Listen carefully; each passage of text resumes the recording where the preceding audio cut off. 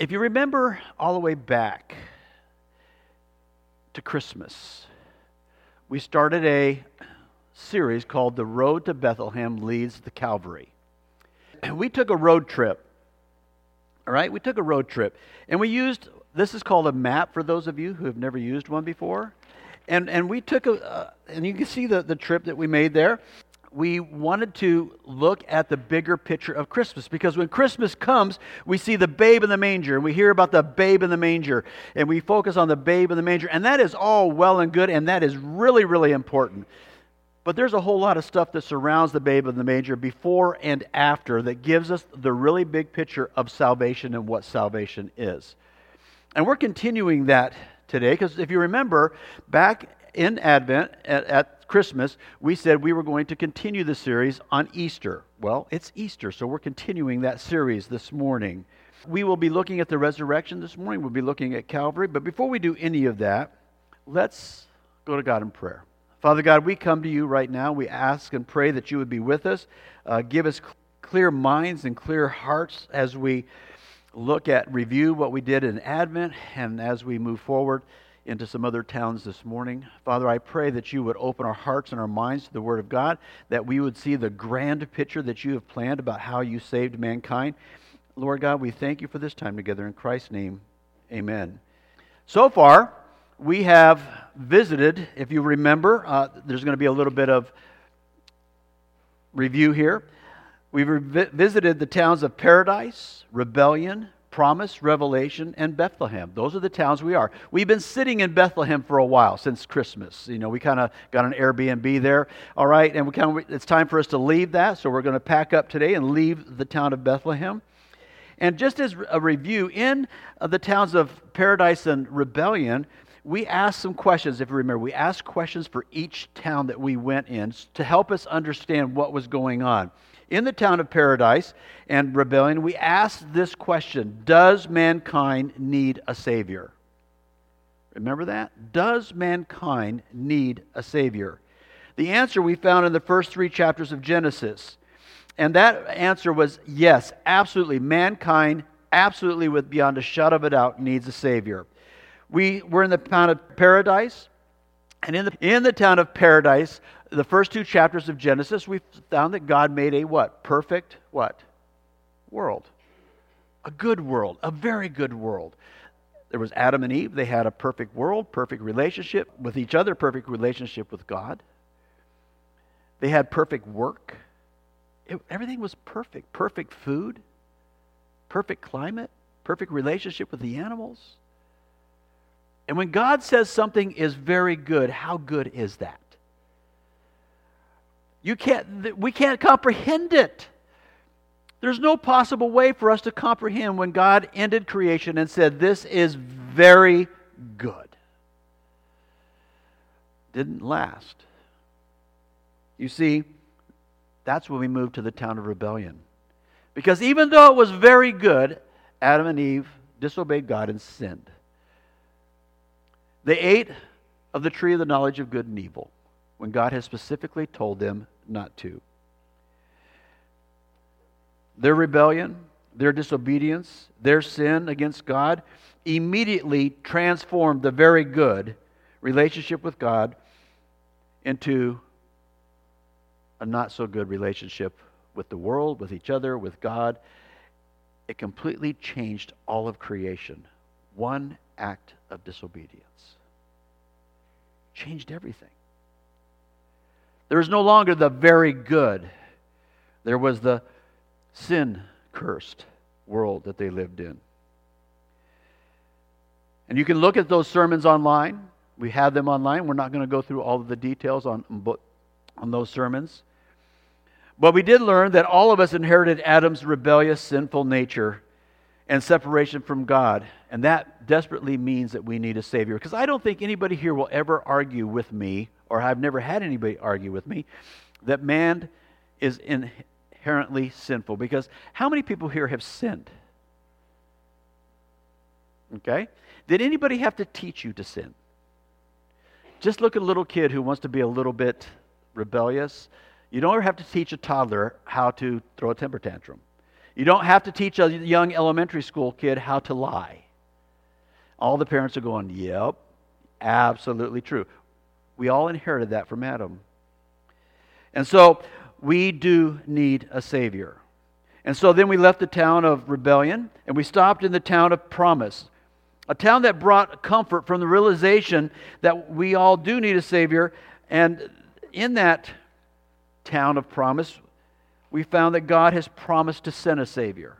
God has promised to send a Savior. And we answered, we found that in Genesis chapter 3, verse 15. And I'd like everybody to turn there because this is where it begins. Very first book of the Bible, Genesis chapter 3. I want us to get the idea. We're actually going to be going through a lot of the Bible because I want everybody to understand and see the big picture of the Bible. Genesis chapter 3, verse 15.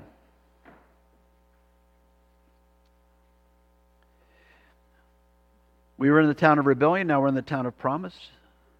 Verse 15. This is when God is giving them the results of the rebellion. This is when God is giving the results of Satan's deception. And He's talking to the woman now. He's talking to Eve. I will put enmity between you and the woman, and between your offspring and her offspring. Excuse me, He's talking to Satan. I will put enmity between you and the woman, and between your offspring and her offspring, and he shall bruise your head, and you shall bruise his heel. Basically, what God said is, one of Eve's offspring in the future is going to take care of everything that you want to destroy. Satan, you're not going to win. You may bruise mankind's heel, but this one person, this Savior, will crush your head. You will not succeed. And where do we see this? The very first part of Genesis. It all starts. Christmas starts in Genesis. Easter starts in Genesis. It starts 3 chapters into the Bible. And sometimes we forget that. Sometimes we don't grasp that.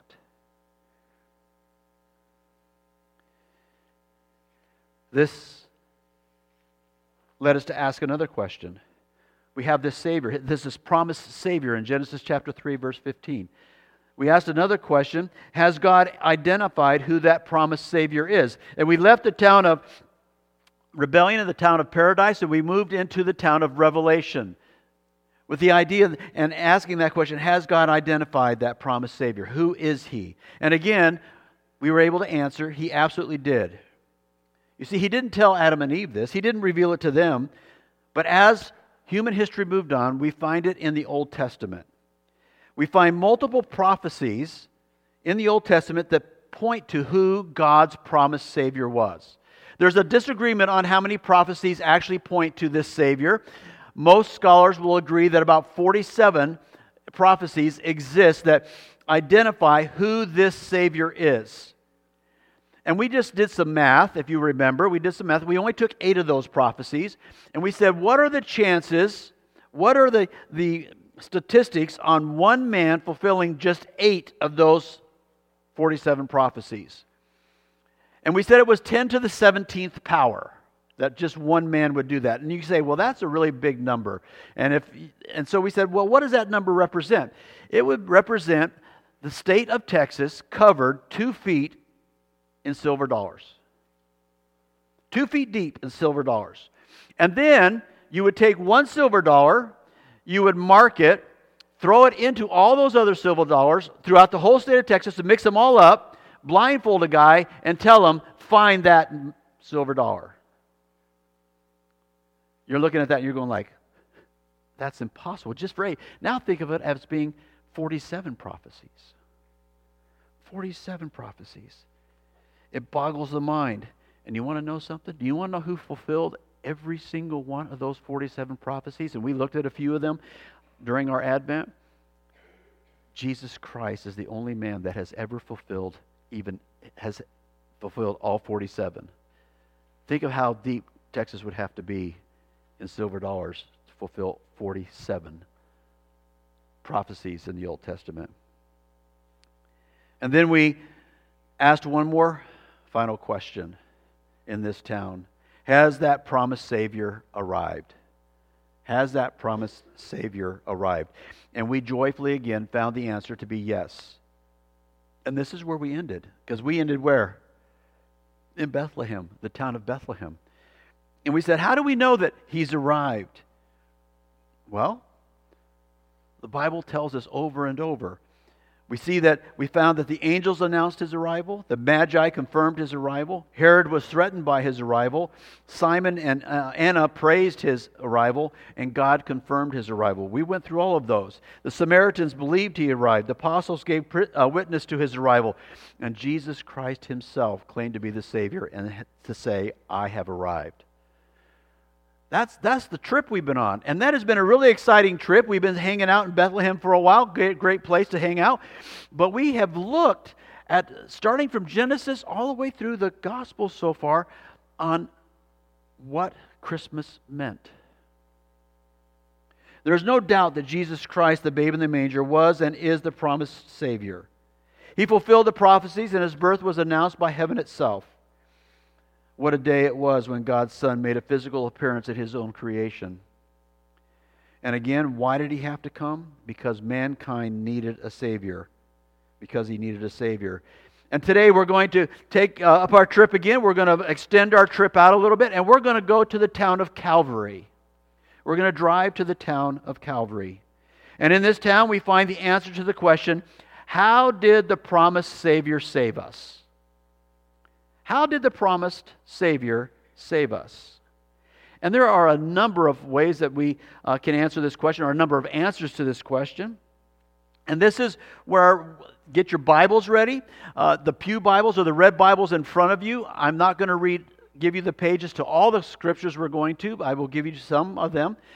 Turn with me when you have a chance, and as I go give you these passages, so that we can see the Bible for ourselves. So how did the promised Savior save us? First and foremost, He took on human flesh to become like us. He took on human flesh to be just like us. And we find that if you want to turn to the book of Hebrews, chapter 2, verse 16 and 17. Hebrews chapter 2, verses 16 and 17. How did the promised Savior save us? He took on human flesh to become like us.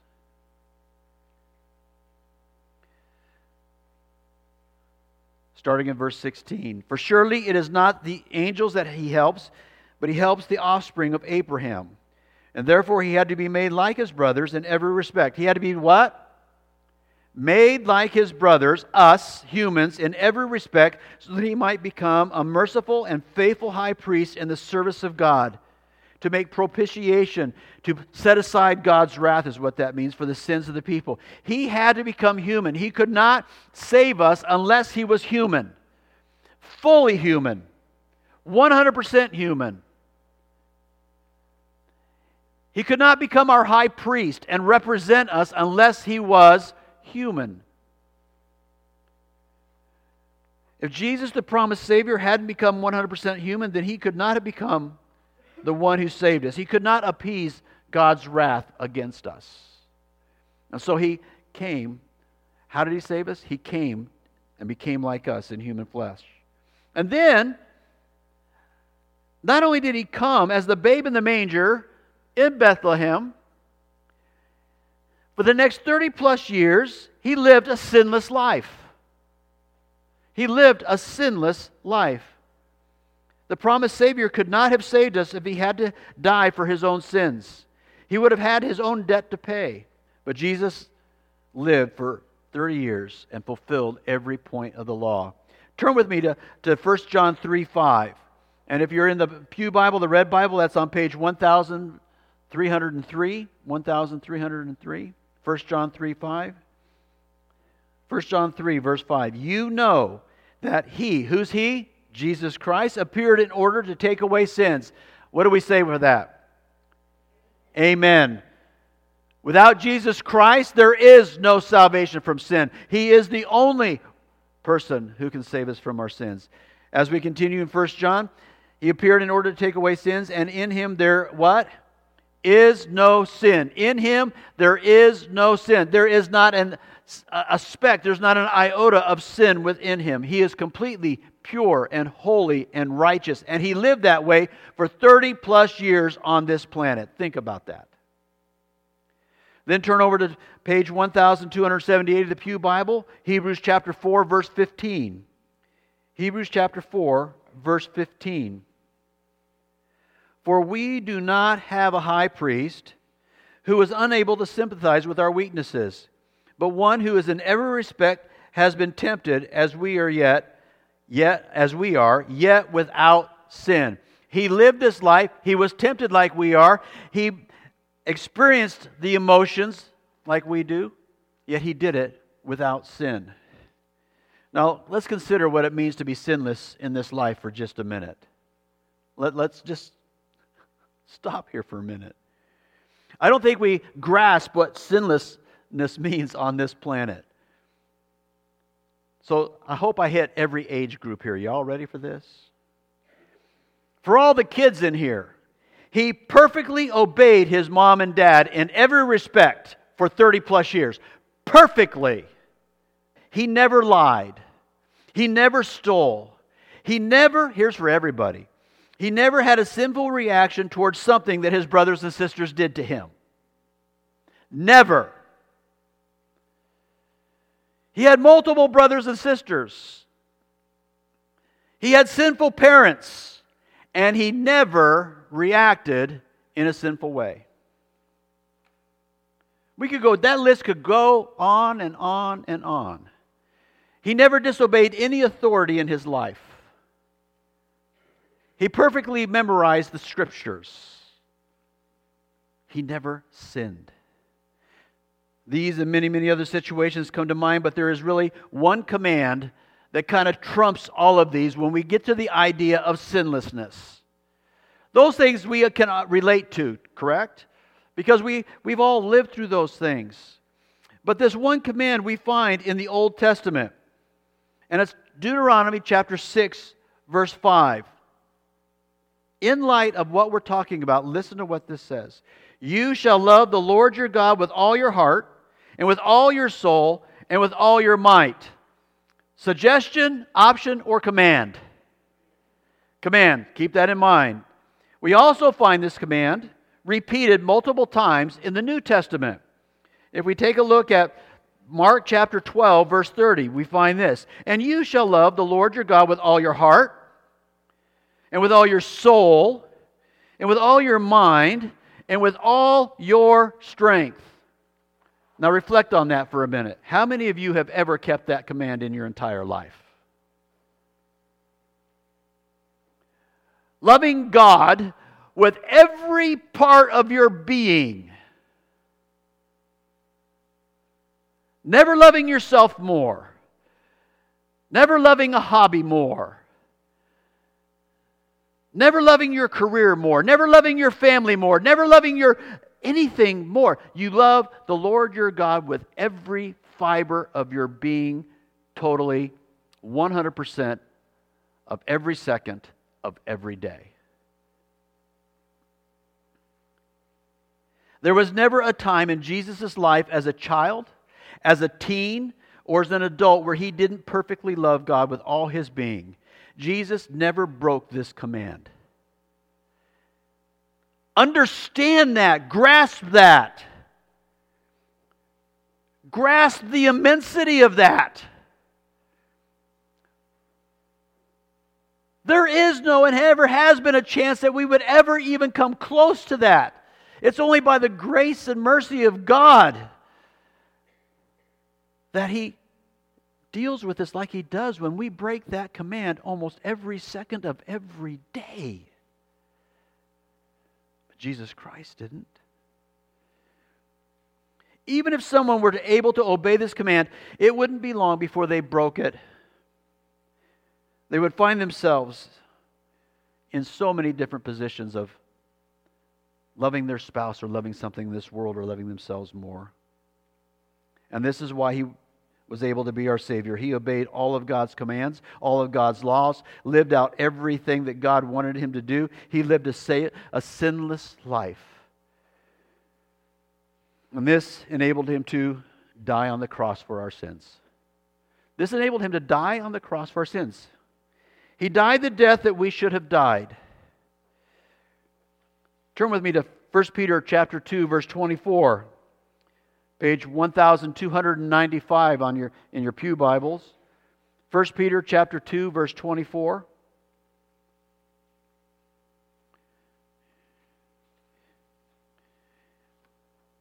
He died on the cross for us.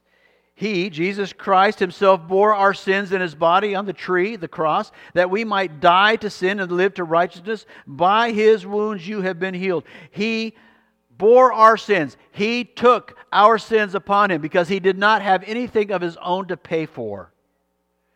And He said, I'll trade my righteousness for your sin, and I'll take the wrath of God that you should have taken. 1 Peter chapter 3, just a couple pages over from where you're at. Verse 18, for Christ also suffered once for sins, the righteous for the unrighteous, that He might bring us to God, being put to death in the flesh, but being made alive in the Spirit. Jesus Christ died for us. He was a perfectly sinless human being. He offered Himself on the tree for us. And because of His sinless life, Jesus can act as our substitute, taking our place at the bar of God's justice. And this is why we speak of Jesus' work on the cross as being substitutionary. He offered His life as a payment for our sins. It was not to satisfy God's judgment for His own sin, but to satisfy God's judgment against our sin. Our sin was laid on Him so His righteousness could be laid on us. Our sin was laid on Him so that His righteousness could be laid on us. This is the babe in the manger. This is what started all the way back in Genesis chapter 3, verse 15. If we don't see this whole picture, if we don't see this whole trip, we don't stand in awe of what Jesus Christ did and who He was. Then we understand Jesus died on the cross for our sins. But there's a really important question that we have to ask here, for everybody here. Why did our Savior have to die? Why did our Savior, why did this man who was predicted in Genesis chapter 3, verse 15, why did He have to die? Why couldn't God, because He loves us so much, just pardon our sins? Why couldn't He just overlook everyone's disobedience and rebellion and selfishness? Why did Jesus Christ have to die in our place? And this is such an important question for all of us to consider. And the place for us to start in answering this question is with who God is. We need to understand who God is before we can understand that question. And the first thing I want you to understand about God, about His character, about who He is, that He is a just God. Please turn with me to Deuteronomy chapter 32, verse 4.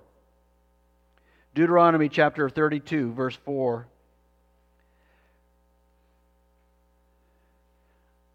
The rock, that's God. His work is perfect, for all His ways are what? Justice. A God of faithfulness and without iniquity, just and upright is He. And that idea of is He is something that is extremely important.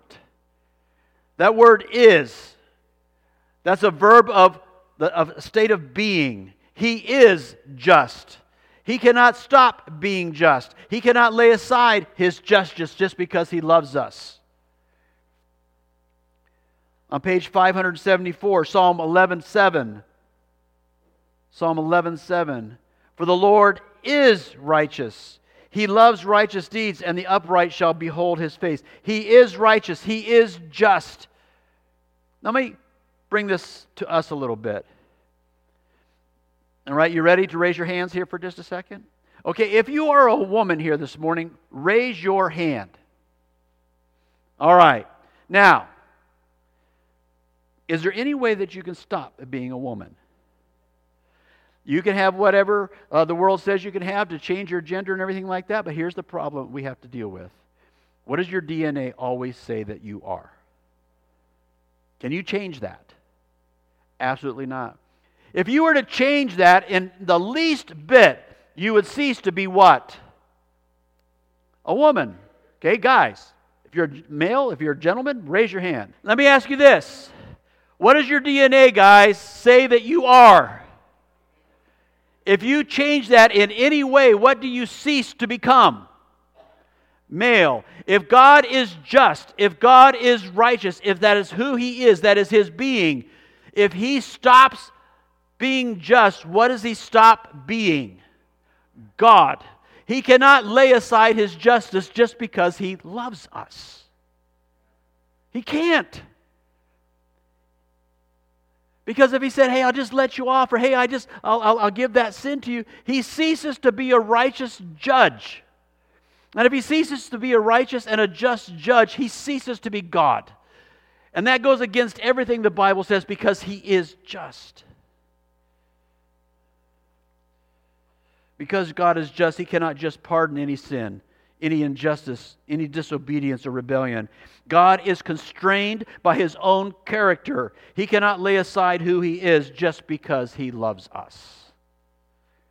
He must punish sin, every sin you and I have ever done. He must judge every wrong thought, every wrong deed, every form of rebellion against Him, every disobedient act. He has to judge it because He is a just God. And that leaves us in a really bad situation, folks. Because all of us before God come before Him with thousands upon thousands of indictments.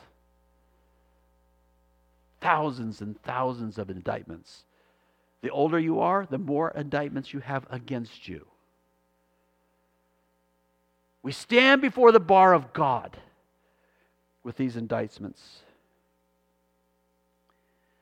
And as Christ followers, the Bible says that we thankfully were, past tense, the enemies of God, destined to be the object of His wrath. Turn with me to page 1198, and that would be Romans chapter 5, verse 10. Again, he's saying, you were this, but think about what was before that word were. For if while we were enemies, what does that mean? What we were enemies? We were reconciled to God by the death of His Son. Much more now that we are reconciled, we shall be saved by His life. We were what? Enemies. How many of you here want to be an enemy of a just God? Think about that. In John chapter 3, verse 36, we find this. Whoever believes in the Son has eternal life. Whoever does not obey the Son shall not see life, but the wrath of God remains on him. Anybody who has sin on their own, anybody who has all these indictments, goes before the bar of God eventually, because everybody will. They are going to see the wrath of God because He is a just God. Not because He is some mean guy up there who is going to schwack us all because we were bad, but because He is just and He must make things right, or He would not be a just God. There must be punishment for the sin. And then we find in 1 Thessalonians chapter 9, we find this, themselves report about us as to the kind of reception we had with you, and how you turned to God from idols to serve a living and true God, and to wait for His Son from heaven, whom He raised from the dead, that is Jesus, who rescues us from the wrath to come. Who rescues us from the wrath to come. Because He did not have any sin of His own. He could rescue us from the wrath that we have because of our sin. Because He didn't have to pay for His own sin. He could rescue us from God's wrath. It is only through Christ that we can be rescued from that wrath, because He is a just God. God is just and must punish sin. And how does that make everybody here feel this morning? On this grand Easter morning. It's kind of heavy, isn't it? Well, guess what? Let's put some joy in this now. You see, God is also love. God is love. Turn with me to 1 John chapter 4, verse 16. It's on page 1304. 1 John chapter 4, verse 16. So we have come to know and to believe the love that God has for us. And what are the next three words? Everybody together. This is to keep all those folks who came in late or came in this morning awake. They're participating, right? So what are the next three words after it says, so we have come to know and to believe the love that God has for us? God, what? Say it with me. Is love. God is love. What does that mean about God? He is. It's part of who He is. Have you ever considered this? God cannot ever do anything unloving. Because if He did, He would cease to be God. Because He is love. It's impossible. He's constrained by His character for Him to do anything that is unloving. He is love as much as He is just. And just like His justice, if He did anything unloving, as I said, He would cease to be God. He is constrained by His character, and He cannot lay aside His justice, and He cannot lay aside His love. And do you see that there's a character conflict, not conflict, but there's a character, there's a tension between the God of justice and the God of love. There's a tension there, because He can't lay either one aside. He can't say, I love you so much that I'm going to forgive you all the sins that you've ever done. He can't say that I'm so upset at you for your justice, I'm just going to do away with my love, and I'm just going to give you everything that I got towards you in my wrath. He can't. He can't do either one. That's who God is. Remember that. Just keep that in the back of your mind. Now, who are we? You can go back and listen to this sermon during the Advent. We are sinners, destined for the wrath of God, desperately needing the love of God. True? Who is the bridge between the two? Who made it possible for us to not face God's wrath, but also made it possible for God to be loving and just at the same time? It was Jesus Christ. He's the one. He's the one we're here talking about on this Easter morning. The one who made it possible for us to not have to face the justice of God because of our sins. He's the one that made it possible for us to also feel and experience the love of God. Because when Jesus Christ died on the cross, when we are in the city of Calvary, remember that.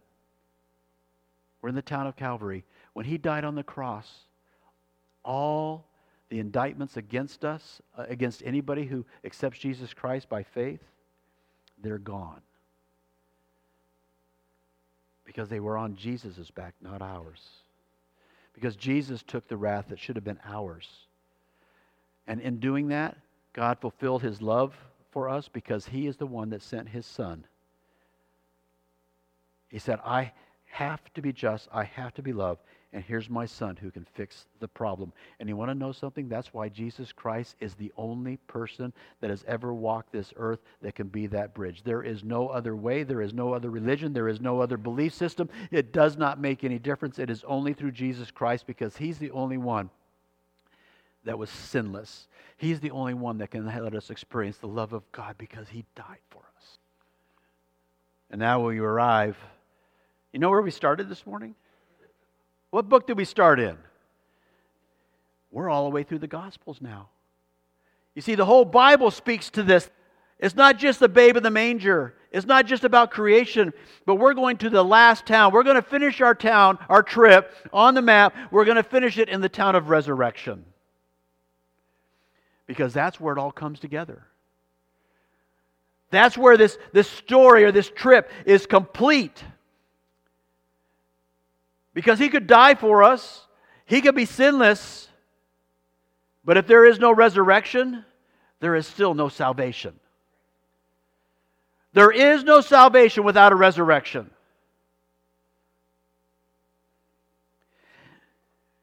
And in this town of resurrection, we ask it this way. How do we know that God accepted the promised Savior's death on the cross in payment for our sins? How do we know God accepted the promised Savior's death on the cross in payment for our sins? Is that an ultimately important question?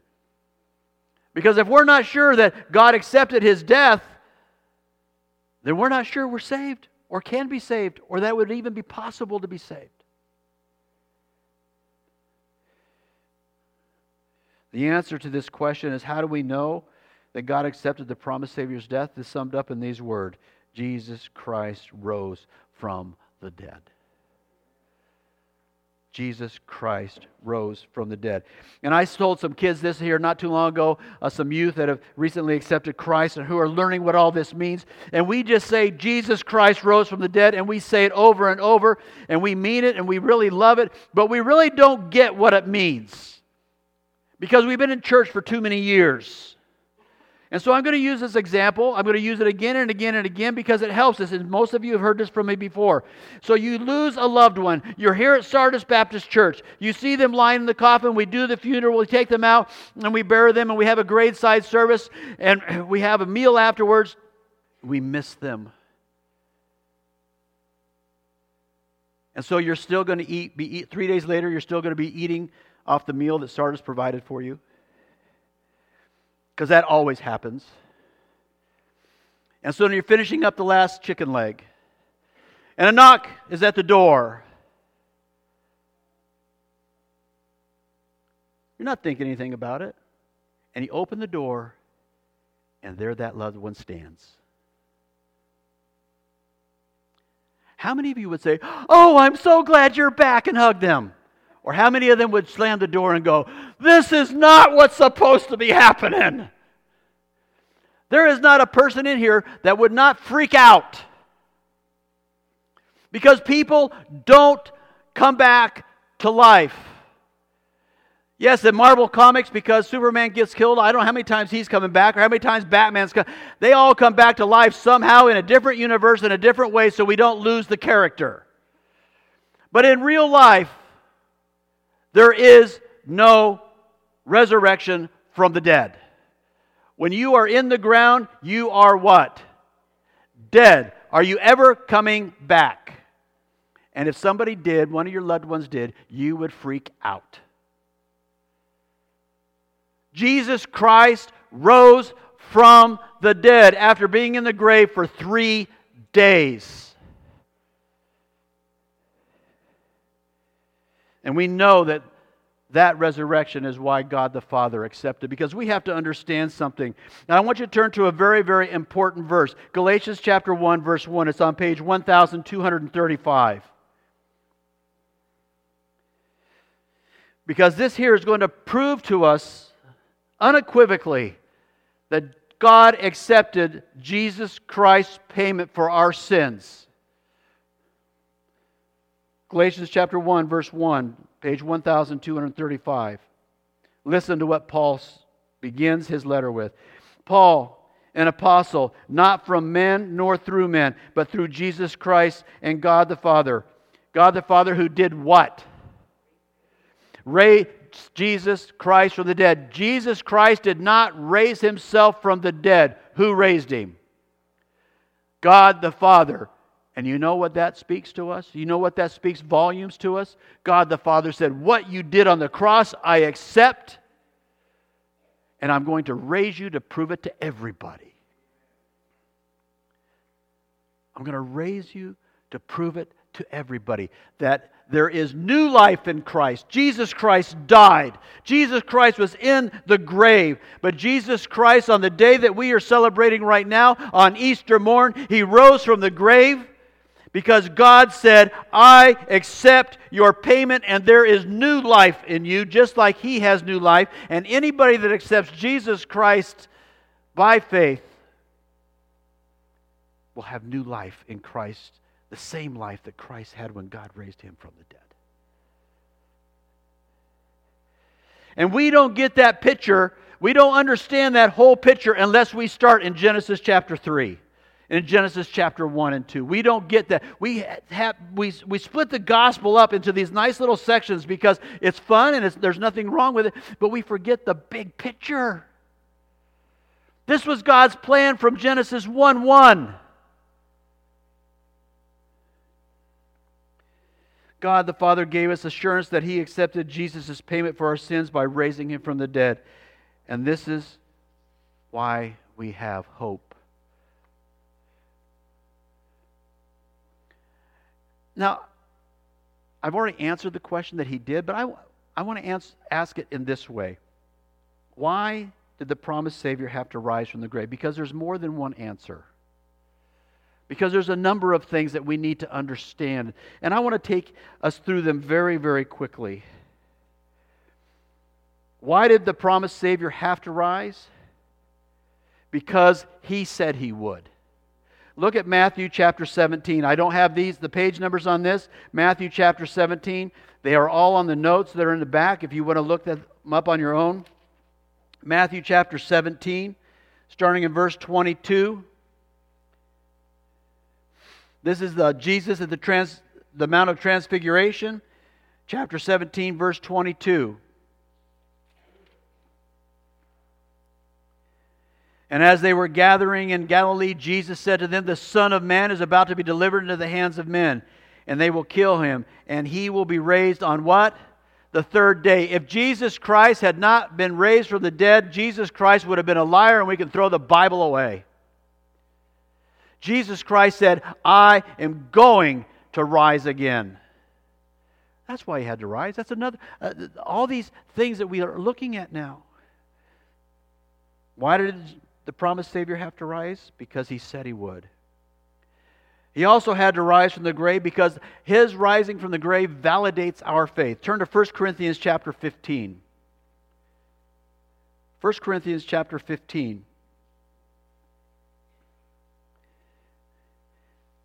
Starting in verse 14. And I want you to grasp this. There is no assurance of your faith. None. This is the bedrock. This is the nail that everything is hung on. If Jesus Christ did not rise again, you have no assurance that your faith is worth anything. And listen to what, again, Paul writes. Excuse me. Starting in verse 14. 1 Corinthians 15, 14. And if Christ has not been raised, then our preaching is in vain, and your faith is in vain. He says, anybody who preaches Jesus Christ, if He was not raised, then what I'm doing here right now is worthless. Shut the doors, lock them up, and sell this building. Because it's worthless if Jesus Christ didn't rise again. Our preaching is in vain, and your faith is in vain. You can put your faith, you can have the greatest amount of faith of anybody on this planet, but if Jesus Christ did not rise again, it's worthless. We are even found to be misrepresenting God because we testify about God that He raised Christ. Again, there's God doing it, whom He did not raise, if it is true that dead are not raised. Basically, we make God a liar. And if God is a liar, our faith is in vain. Going on from verse 16, if the dead are not raised, not even Christ has been raised. And if Christ has not been raised, your faith is futile, and you are still in your sins. Then those also who have fallen asleep, those who have preceded us in death, is what he's saying, in Christ have perished. If in Christ we have hope in this life only, we are all people most to be pitied. If we place our faith in a person who did not rise from the dead, we are the most pitiful people on the planet, because not only do we lie about God, but we are self-deceived. Why did Jesus have to rise from the dead? Because He said He would, and to validate our faith.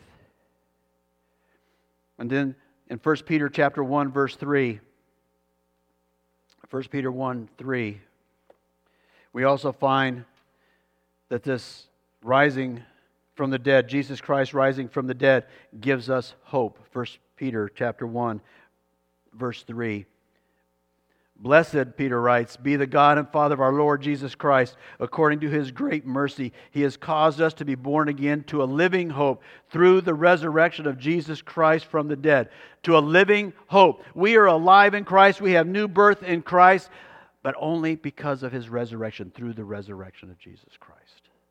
Without new life in Christ Himself rising from the dead, we have no life of our own. Jesus Christ rising from the dead gives us hope. And there is no hope without that. And then we see in Romans chapter 7, verse 4. Turn back with me to Romans chapter 7, verse 4.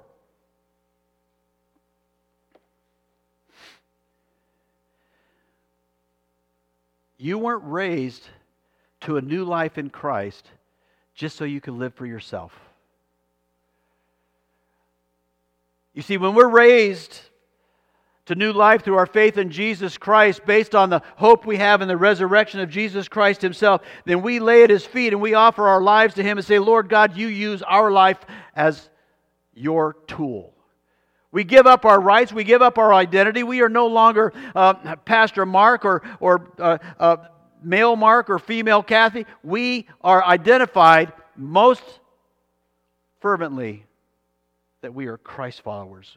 We belong to Him. And listen to what it says here in Romans chapter 7, verse 4. Likewise, my brothers, you have also died to the law through the body of Christ, so that you may belong to another, to Him who has been raised from the dead, in order that we may bear good fruit. We belong to Jesus Christ so that we can bear good fruit that He has prepared for us in the past. We are to bear His fruit, not our fruit, not our careers, not our families. The fruit that He has made us born again in, that He has planned for us in eternity past. That is why His resurrection is important. Because if His resurrection didn't happen, there is no good fruit in our lives. There is no good in our lives that will mean anything when it comes to the judgment seat of Jesus Christ, if He didn't rise. So why did the promised Savior have to rise?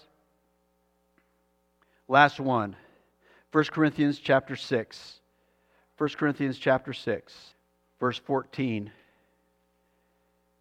Please go back and look at all these verses in context. Like I said, all these verses are in the notes back in the foyer. Chapter 6, verse 14. And God raised the Lord and will also raise up by His power. If Jesus Christ didn't rise, then there is no resurrection for us. There is no resurrection for us. Jesus Christ rose again to assure us of our own resurrection, to assure us that we will spend an eternity with Him, to assure us that we have been brought to new life, to assure us that there is hope in this life here and hope in a heaven that we are going to see. Without the resurrection of Jesus Christ, none of these things can happen. If Jesus Christ didn't rise from the dead, Jesus would be a liar. If Jesus Christ didn't rise from the dead, we wouldn't have a validated faith. If Jesus Christ didn't rise from the dead, we would have no hope. If Jesus Christ didn't rise from the dead, we could bear no good fruit. If Jesus Christ didn't rise from the dead, then we know we are still lost and we will not rise from the dead either. That is why we celebrate today. That is why we celebrate Easter, because Jesus Christ rose from the dead. Our trip is finished. We've looked at God's plan of salvation to save us from Genesis all the way through Gospels, Matthew, Mark, Luke, and John. This trip has taken us through several thousand years of human history, and we have watched God in His sovereignty move history. God moved history so that each of these things would happen in its time. We've watched this starting way back in Advent. We've seen God moving human history.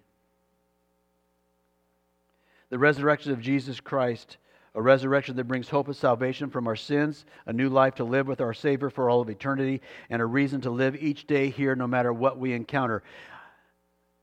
That is why Jesus Christ rose from the dead. And you want to know something? The major fruit that we are supposed to bear here in this church is to go tell everybody else about that resurrection. We were saved to be lights for Jesus Christ. We were saved so our whole lives are so wrapped in Jesus Christ and in His church and in His people that we go out into the community and the community looks at us and they don't understand who we are because we are different.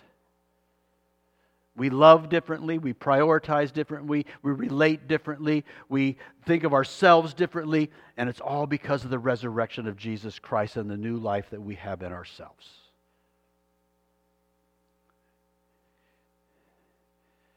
When we leave here this morning, it's not about the ham that is in the oven. It's not about the potatoes that I can't wait to eat. or whatever is on the plate, because I don't know what's to eat when I leave here. We just got back at 2:30 in the morning, folks. All right? It's not about that. It's not about Easter Sunday clothes, even though you all look good. It's not about that. It's that Jesus Christ died for us when we didn't deserve it. It's He saved us, and God loved us enough to make sure that there was a way that we didn't have to face His judgment. And the world needs to know that. This Easter is something that reminds us of all of this. And I don't want anybody walking out that door this morning without understanding who Jesus Christ is. There's two groups of people here this morning. Those who have been saved by Jesus Christ. Those who have understand this story. And even understand it better now because we've started in Genesis and gone all the way through the Gospels. It is now that we understand this, where we stand at the end of our trip at the town of resurrection, that we praise God for our new life, that we lift Jesus Christ up, and we understand when we walk out here and start another year after Easter, that we have a job, that Jesus Christ is the one who saved us because God loved us. And we need to praise God for that. And as we close, I'm going to give you those who are saved by faith in Jesus Christ, as Michelle comes up, a chance just to praise God for this Easter. Don't make the rest of this Easter day just about eating lunch or spending time with family, because it is so much more than that. But there's another group of people here too. Those who don't know Christ. Those who will stand with thousands of indictments before Jesus Christ. I don't want anybody to know that. I don't want anybody to be on that side of Christ. And Jesus Christ has died and provided salvation for anybody that would come to Him in faith. Would come before Him and bow down before Him and say, I'm sorry. I repent of my sins and please save me. And now we have a new identity. We have a new reason to live. We have a reason to go to Mexico. We have a reason to go to Swansea. We have a reason to go to North and to Columbia with the light of Jesus Christ. And so, if you don't know Jesus Christ, or if you're not sure you know Jesus Christ, if you don't understand maybe everything that we talked about today, but you know it's in the Bible because we just went through the whole thing, then I ask you to come and see me at some time. I'll stand up here this morning for a few minutes after service if you need to come up here and talk to me, and maybe we can arrange to meet. But I want you to understand who my Savior is. I want you to understand that you can have new life in Him. I don't want you to stand with all those indictments against Jesus Christ, against yourself at the judgment seat of Jesus Christ. So please bow your heads right now.